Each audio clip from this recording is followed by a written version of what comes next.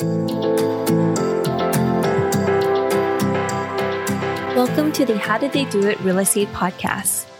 Have you ever wondered how people succeed in real estate and what steps they took to get there? If so, this podcast is for you.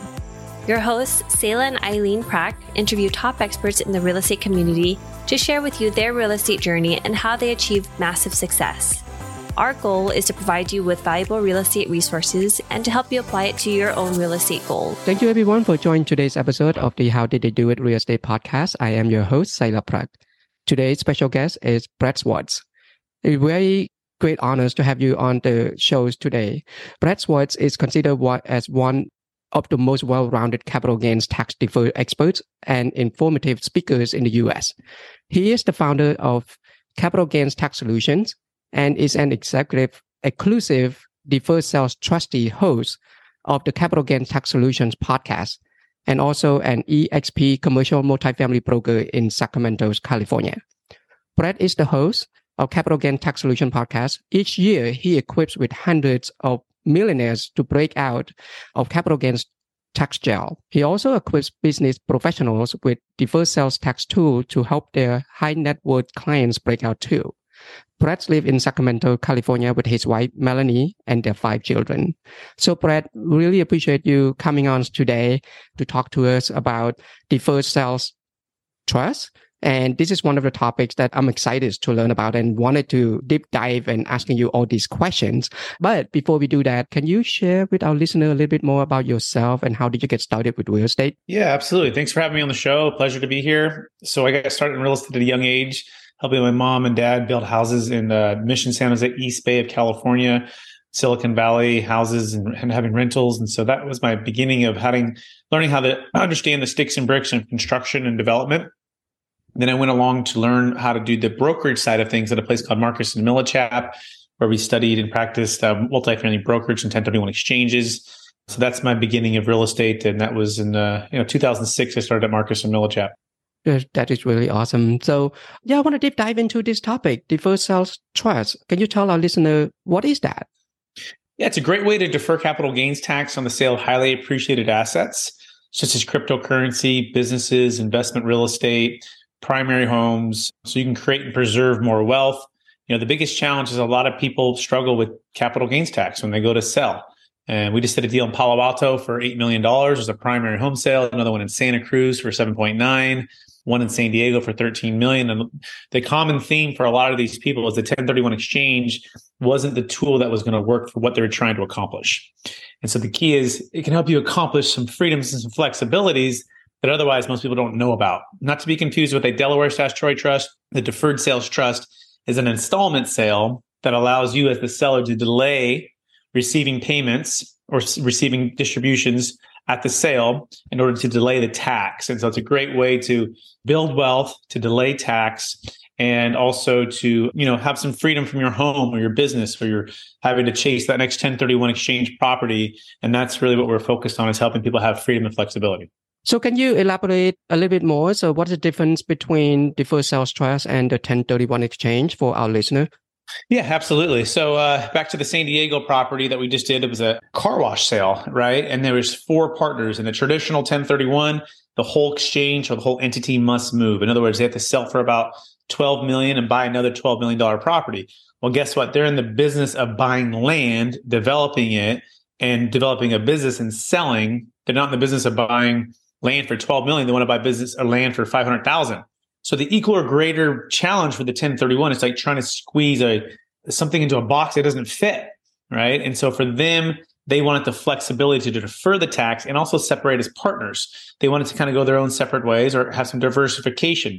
So that's one of the biggest things for that. Another one was for a client we did is this is a $33 million deal in Las Vegas. He also did a $48 million deal in Las Vegas, and he was a general partner, multifamily syndication. And for him, he just had his GP interest, right? A lot of LPs. Mm-hmm.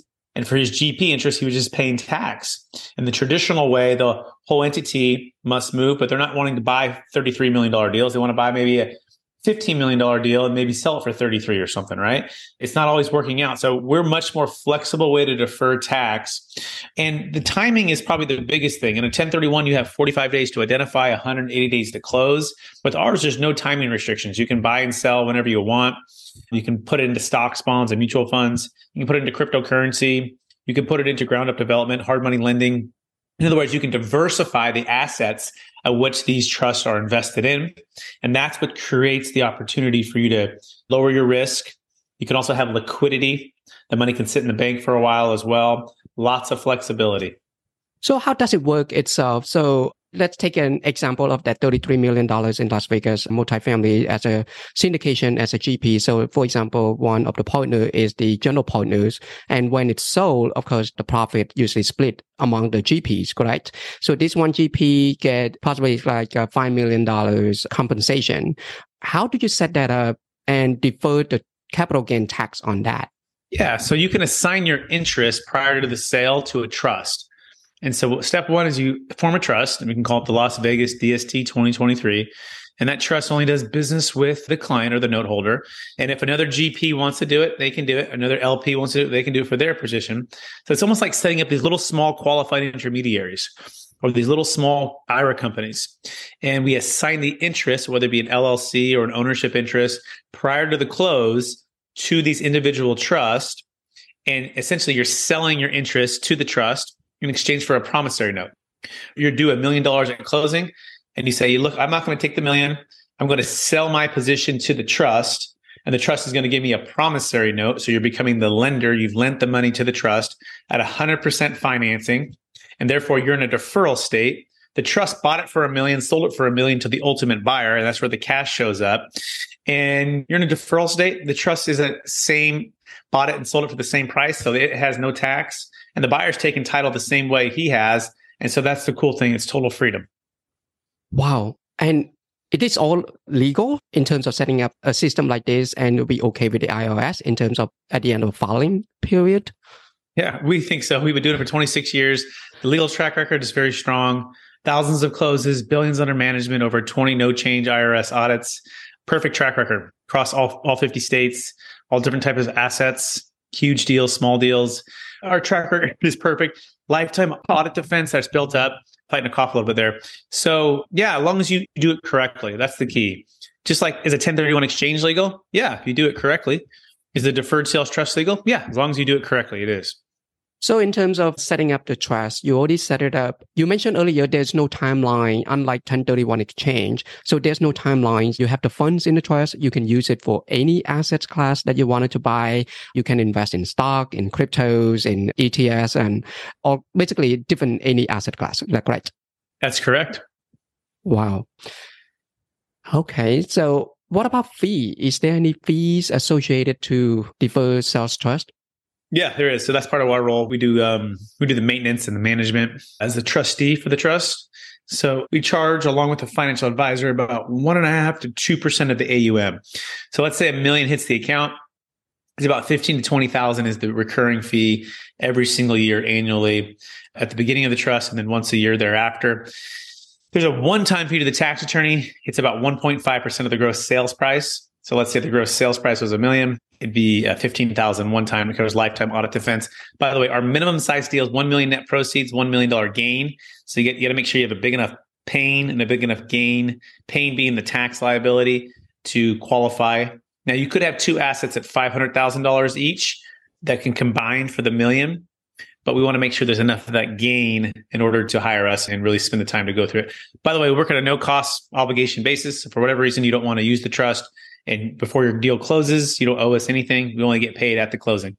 Wow. And another question for you. So I have a hypothetical example for you. So for example, we're working on a deal. We're trying to buy deals. And let's just say use Las Vegas as an example because you brought up Las Vegas earlier.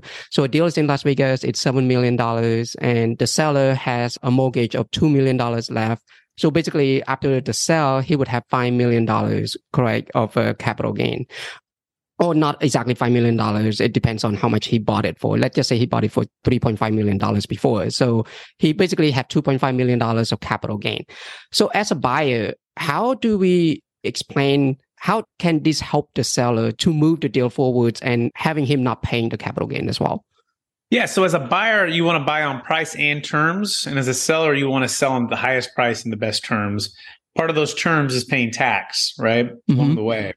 So if you can structure a deal where the seller is not going to be able to have to pay tax as much, it could literally mean all the difference. And we're talking about 25 to 50% of their gain being wiped out by capital gains taxes. I'm going to keep it real simple. I'm going to say it's a $5 million sales price. And I'm going to say it's a zero basis, right? I'm going to say he's in California. So we're going to take 5 million times 40%. You say 40%, yeah, that's state, federal, Obamacare, and depreciation recapture is probably about 40%. And that's actually a pretty accurate number for most of these deals that are like this. So at 40% of 5 million, basically what's on the table for the seller, what's at stake is about $2 million of tax. So if you can come to him with a solution that helps him to defer the $2 million of tax, perhaps you can negotiate a deal. Instead of paying 5 million, you pay 4.8, 4.7.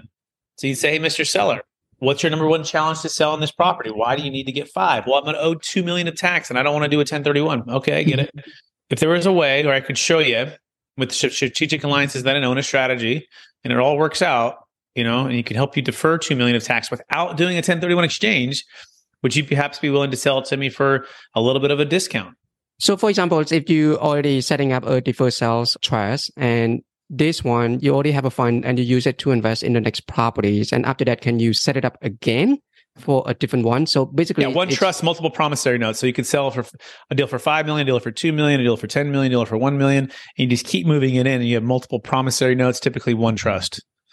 Well, I'm just trying to wrap my head about the entire process. And why do you think there's not a lot of people who's actually aware of this process? It's a good question. So it's actually one of the most important questions. And it also speaks to the fact that a lot of these types of strategies in the past, either there's people that take them and they abuse them and they take them out of context and they stretch what the rules are and they end up ruining it for everybody, And so we've been really disciplined on the compliance and the execution, and we have a 26-year track record, but it's the people who know how to do it and that execute it underneath the guidelines of the proprietary method that keep it, I guess, working, right? So part of it is not just letting everyone have all of the stuff, because you're going to have the people that take it and they're going to run away with it and they're going to abuse it and they're going to mess it up for everybody. So it's protected that way, right?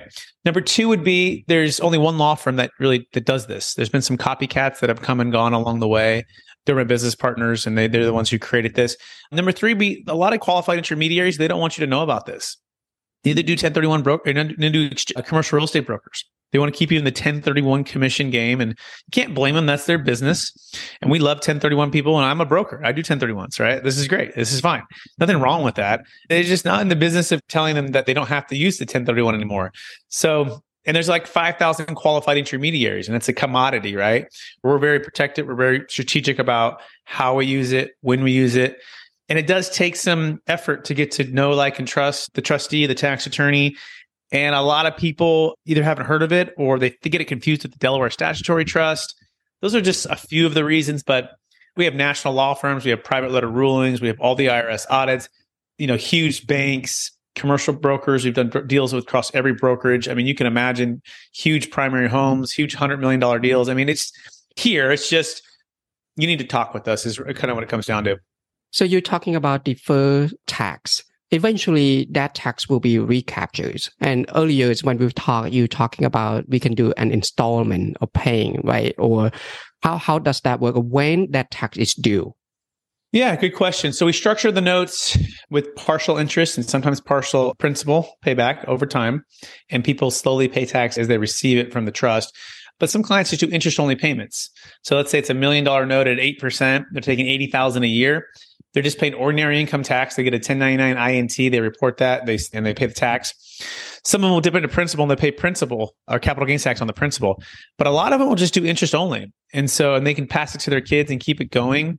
So that's really the answer. It is tax deferral. Now you might have a loss on a couple of years from now of a couple $100,000 that you might want to try to time a couple $100,000 out of the trust. Right. And those two combined can help you to do some tax engineering there, if that makes sense. So we work with your tax team and your CPA to try to make it as advantageous for you. But also the trust can be unwound and you can just pay your tax if you want to do that. It's the same answer for the 1031. Like, what point do you pay your tax? When you stop 1031ing, right? What point do you pay this? Well, when you stop investing in and out of real estate, in and out of deals. But by the way, the trust, you can invest into real estate alongside of you through a joint venture partnership. So it doesn't take the entrepreneur real estate person out of it. Actually, it empowers them because you can sell high, get out of debt, get your powder dry, and go back in when the iron's hot. In fact, that was one of the best kept secrets of this whole thing. We had a client, he sold a $2.6 million business in Alabama, deferred hundreds of thousands of dollars of tax, and then he partnered with the trust to build 70 multifamily units in Tennessee, all tax deferred through an LLC, which he ran and managed. Now, it owed back the money to the trust that owed him the money. So it's a partnership there, the way we structure it. But that whole thing right there is incredible because there's no timing restrictions and no like-kind requirement, although he did put it back into some real estate. But again, he sold a business, deferred the tax, and built real estate with it. So it's pretty cool. We did another client. She had $50 million of Bitcoin, and she sold $5 million of it into the trust. And she used 4 of the $5 million to do a startup company, like a Khan Academy online tech company. And this is when Bitcoin was at 54,000 a coin. So she got out at the right time. Now, looking back, she would have got out of the other 45 million that maybe had gone to 70 million when Bitcoin was at 68,000, 69,000 a coin. Now we're about 20,000 a coin, 15. But that's another story. And she still might use it when the values go back. But the point is, she's able to sell high, diversify, and use it to unlock the freedom for her, right? The freedom for her was starting an educational company with her college roommate. That was her dream versus just working for the Silicon Valley big tech company. So the question is, if you're listening to this, what are you trying to accomplish? There's different tools to get there. Not every tool is created equal. Not every tool is going to get you to where you want to go. Sometimes it's a mixture and a combination of a couple of these tools. And that's our role, is to help guide you, give you the options, and you make the decision. We love hosting this show. When we started this podcast, we were doing all the editing and post-production ourselves. Now, we are very excited to have this particular company as a partner of the show to do all the post-production for us, because it gives us the freedom to focus on the 2 things we care about: serving you, our listener, at a higher level, and growing our own multifamily business. If you are like Sayla and me, then you want to add value to others while scaling your business. A podcast is the best way to do both, and we invite you to contact Adam Adams. He can help you launch your podcast, market your show for more listeners, and take all the post-production off your plate so you can focus on your business instead of in it. Listeners of this show can get a free consultation with Adam. To schedule your free consultation, find the link in the show notes. So basically, you kind of able to plan your generational wealth, and because it's a trust. So basically, you can actually name, the trustee, can be your kids or can be anyone, to have the control of the trust, or it has to be your company? It needs to be a third-party, unrelated trustee. So one of the biggest things for people is we want to have our brother-in-law as the trustee, our secretary, the person we play basketball with on the weekends or golf with, or best man in our wedding, or our son or daughter. But that's what creates a taxable event. That's what's called constructive receipt. And so to have the integrity, you need to have a third-party unrelated trustee. That is our role that we play as a third-party unrelated trustee. Capital Gains Tax Solutions, that is our primary role. And then we work with third-party financial advisors. That's the next part of the transaction. Mm-hmm. And then the most important is the tax attorney who creates the structure. The legal work does a lifetime audit defense. But when you're all working in sync together, the note holder, let's say that's you in this scenario, you're like the CEO, I'm like the COO, and the financial advisor is like the CFO. And then the legal team is there to call on should we need audit defense. Got it. So if we start adding first member of the family for like my kids or something like that, that would trigger tax event for that. Yeah, exactly. But they can step into your shoes. So if mom and dad pass away in your living trust, the promissory note is the asset. They can step into your shoes and continue the tax deferral and keep it going for a long time, or cash out and pay the tax. We also have a second structure where the kids can actually be the beneficiaries. It moves the funds outside the taxable estate. And that's more of the legacy, ultra high net worth estate tax elimination, which is really powerful too. So there's kind of a way to do that with the second trust, but it's based upon you dying that they get the chance to inherit that. So in terms of deferred tax itself, so if, for example, the CEOs or the main trustee or the owners of the trust itself actually passed away, and then now will that all the tax will be captured at that point, or is that passed on to the beneficiary? It all depends, right? So there's DST 1.0 and 2.0. 1.0, if it's below the estate's tax limits, let's say it's $5 million, the kids can step into your shoes and just keep going, keeping the tax deferral. And they'll live off the interest and they'll pay some taxes on the interest payments, or they'll dip into principal, pay some capital gains tax if they receive it. 2.0 or DST Plus, they are the beneficiaries. And over your lifetime, you've been receiving payments, partial interest, partial principal, paying some cap gains, but it's outside of the taxable estate for 2.0, which eliminates the 40% death tax. Okay. So depends on what you're trying to solve for. If you say, Brett, I'm worth $100 million, I would say, let's go with 2.0 all day long. If you say my net worth is about 5, okay, we'll probably do 1.0 all day long. If you say I'm about 20, well, we probably do a little bit of both. We'll do one for, 5 million per person per year. If you're married, 10. The other 10 million would go to the DST 2.0. So this is part of our role. We're going to guide you through this, but it's customized. It's not like just like a template. It's not like a living trust where it's just like, oh yeah, I just do this, this, and this, and it goes away through probate, or it's a commodity. This is a customized solution, customized compliance. We do have general practices, but it takes the team of professionals to execute this to make sure that you're, all staying within the guidelines of what the tax attorneys have laid out for us. What about the process itself? How long does it usually take to setting up the DST? Yeah, I would say, it's nice to have 60 or 90 days prior to the close of escrow. It's better to have even, 120 or 30 days before they list the property. We've done deals in 21 days, 7 days, 14 days, 30 days. But no one likes to work under a fire drill. Like, this is a big deal for people. This is millions of dollars. They're one of their biggest exits, and they're learning about a new strategy. So the more time we have a chance to know, like, and trust us, and also us to you and your business team and understand your goals, the more we can move. But practically speaking, if we have all the know, like, and trust, everyone knows it's legal, it's trusted, it's secure, it's safe, the investment plan, we can close a deal in a couple of days. It doesn't take much. However, we do need to put the trust in before the remove of all contingencies. When we had a deal, it's like a $20 million deal. They met us like 3 weeks before closing. They got caught up within 7 days. They were ready to go. But then they brought it to the other buyer's attorney and then their seller's attorney, and they hadn't heard of it. And they had questions and they delayed and hesitations, and they kept pushing. But then they ran out of time. And basically, if you're not preparing and pre-preparing and really setting up your deal, and you're waiting to the last minute, it can cause it all to you run out of time, you run out of the clock. So that's why I would say get with us very early. We work on a conditional basis. We won't charge you if you don't use it, no hard feelings. But if you do, you'll pay us at the close of escrow. Got it. That makes sense. So Brett, is there any other questions in terms of DST that I haven't asked that you would like to share with our listeners? Yeah, just know that you can save a failed 1031 exchange, right? It's really important to understand that 1031 exchanges can be great, but what if you run out of time, like we're talking about? You want to have a backup plan, and that's why you want to work with us. We have a 1031 rescue plan with the DST, and you work with our accommodator that we have a strategic alliance with. Do not work with an accommodator who will not accommodate for this.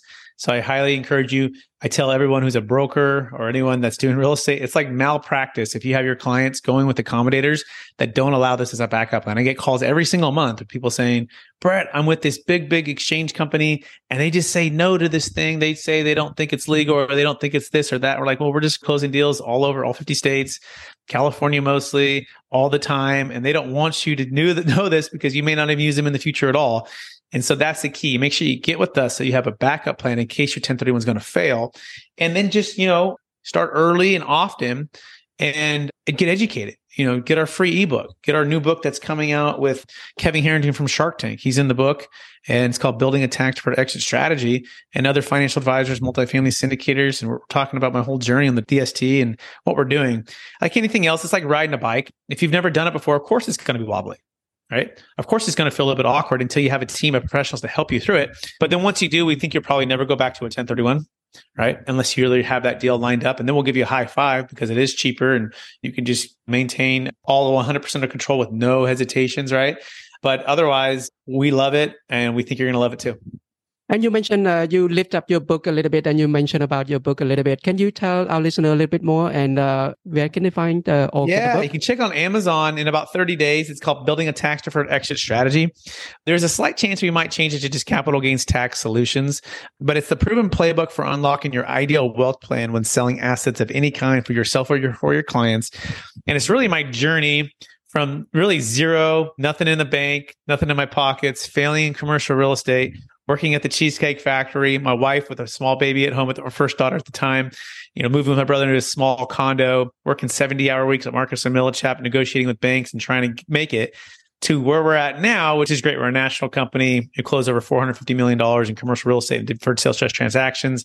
And we coach and train how to help people do this every day. So you're going to get some inspiration. You're going to get some tactical ways to defer tax, tactical ways to use 1031s, cost segregation, but deferred sales trust, which is our best kept secret, Delaware statutory trust. But you got to have an exit plan. You work too hard and you've invested too much to not have a plan should things go, should you want to exit, right? We don't want anyone to ever feel trapped by capital gains tax. We want you to have the freedom and flexibility that we've learned how to help our clients achieve. And if you're a business professional, you can go to experttaxsecrets.com. We have a coaching program there, not free, but paid coaching program there, which is incredible. We also have a ton of free content on our YouTube channel too.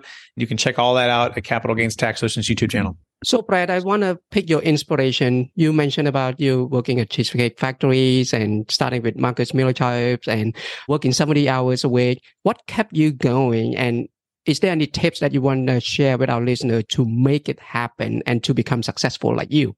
Yeah, I believe we've all been given certain gifts in this life, and these gifts have been given to us to be a blessing and help to others. And it's our responsibility and stewardship to maximize those gifts and then to figure out how as many people as we can possibly help with those gifts. And then also to know the higher purpose for why we're here. And when you combine those things, it helps to drive forward during tough times. So I just believe that, for me, I'm a Christian. I believe that the Lord wanted me to stay at Marcus and Millichap and grind through the '08 crisis. When everyone was leaving and bailing, I was just learning and absorbing the education of amazing mentors, seeing the blood in the streets with people losing half or all of their wealth, and really trying to figure out and assess what went wrong and so that we could help them so never go wrong again. So it became an opportunity to grow, but it also meant I had to keep the lights on, which meant working Cheesecake Factory at nights. And so I did both for 2 years, and I kind of did it undercover. And at the time, it was kind of like embarrassing, like didn't want people to know. In fact, I don't think really anybody knew. At one point, there was like a client in the other room who I was trying to get a listing from. I'm like, oh no, if he sees me serving cheesecake, he's never going to give me my $3 million listing. At least that's what I had in my head. And it's probably true too, because you probably wouldn't want to list with someone who has $3 million listing who's working at Cheesecake Factory. But all that being said, I love Cheesecake Factory. I learned a lot and I grew a lot, and I grew as a person. I grew my character. It helped us to find our values, my wife and I, what was really important to us. And part of that was her being full-time home with our children. So we kept having kids. We have 5 now. And part of that was pursuing my entrepreneurial dream with being a real estate broker, right? And you look at all of those things that happened in the past, and there's a reason for that, so that now on this side, I can remember the other side and I can help people, hopefully press through when things are challenging for them, right? And hopefully inspire them. But more than that, have a tactical solution for people who are going through these same struggles, because I went through it with the tax attorney for 10,000 hours, with the clients who were multimillionaires, the billionaires, and all of it. And now I just want to share the secrets with everybody. So that's the long story, but it was tough. I mean, there's a number of things. My faith kept me going. My family kept me going. My wife believed in me. She was willing to sacrifice with me. And here we are. We've been married 13 years, 5 children later, and she's my queen. And, I have a chance she's still home full time with all of our kids, and it's working out.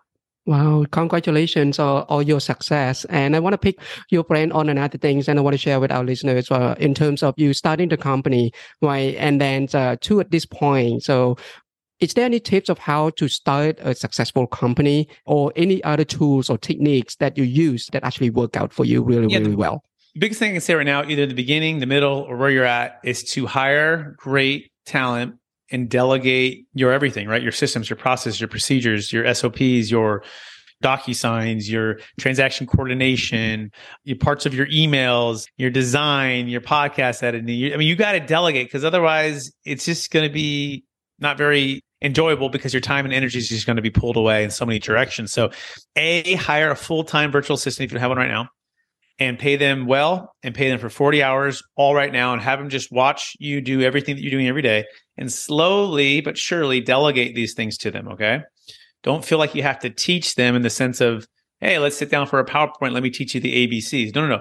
They're just going to sit on your shoulder and watch you on a Zoom or watch you on a screen share as you're doing the things you're normally doing. And after they watch you 1, 2, 5, 10, 20 times, you look over and say, hey, do you think you can do this? And they go, yeah, I think I can do that. Great. And then they go do the thing, and eventually you never have to do that thing ever again. So the best type of email I get is I get this email and I just forward it and I say, please process. And I don't even think about it. And it just gets done, right? And then we hire more. And now we have 5 full-time team members plus another 3 full-time cold callers. We have strategic alliances across the country that we work with and connect with to grow the business and scale. So forget all the other like tools or technology or all that stuff. That's fine, but it's really the who. You want to hire the who, don't be the how. Is there any books that you would recommend to our listeners? Yeah, there's a system called Run Like Clockwork, and it talks about delegating, talks about designing, talks about deciding and doing, right? And as an entrepreneur, we want to be in the designing and delegating. We don't want to be in the deciding and doing. So Run Like Clockwork, I think in the book, they have like training series. I highly recommend that one right away and try to start to implement all of that. And also, I know I try to pull as many nuggets as possible. So it's great honors to have you on the call. So I'm trying to get all the tips as much as possible. So one last thing I want to ask you, like you are very energetic and very motivated. What keeps you so motivated? Is there any tips that you can share with us, like to keep you moving and motivated and really, really talking about your stuff?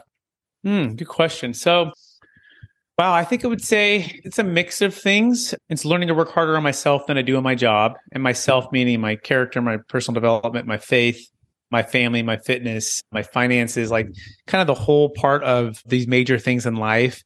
And it's developing those habits to be in a place where you can have good energy. It's surrounding myself with amazing mentors and coaches and people.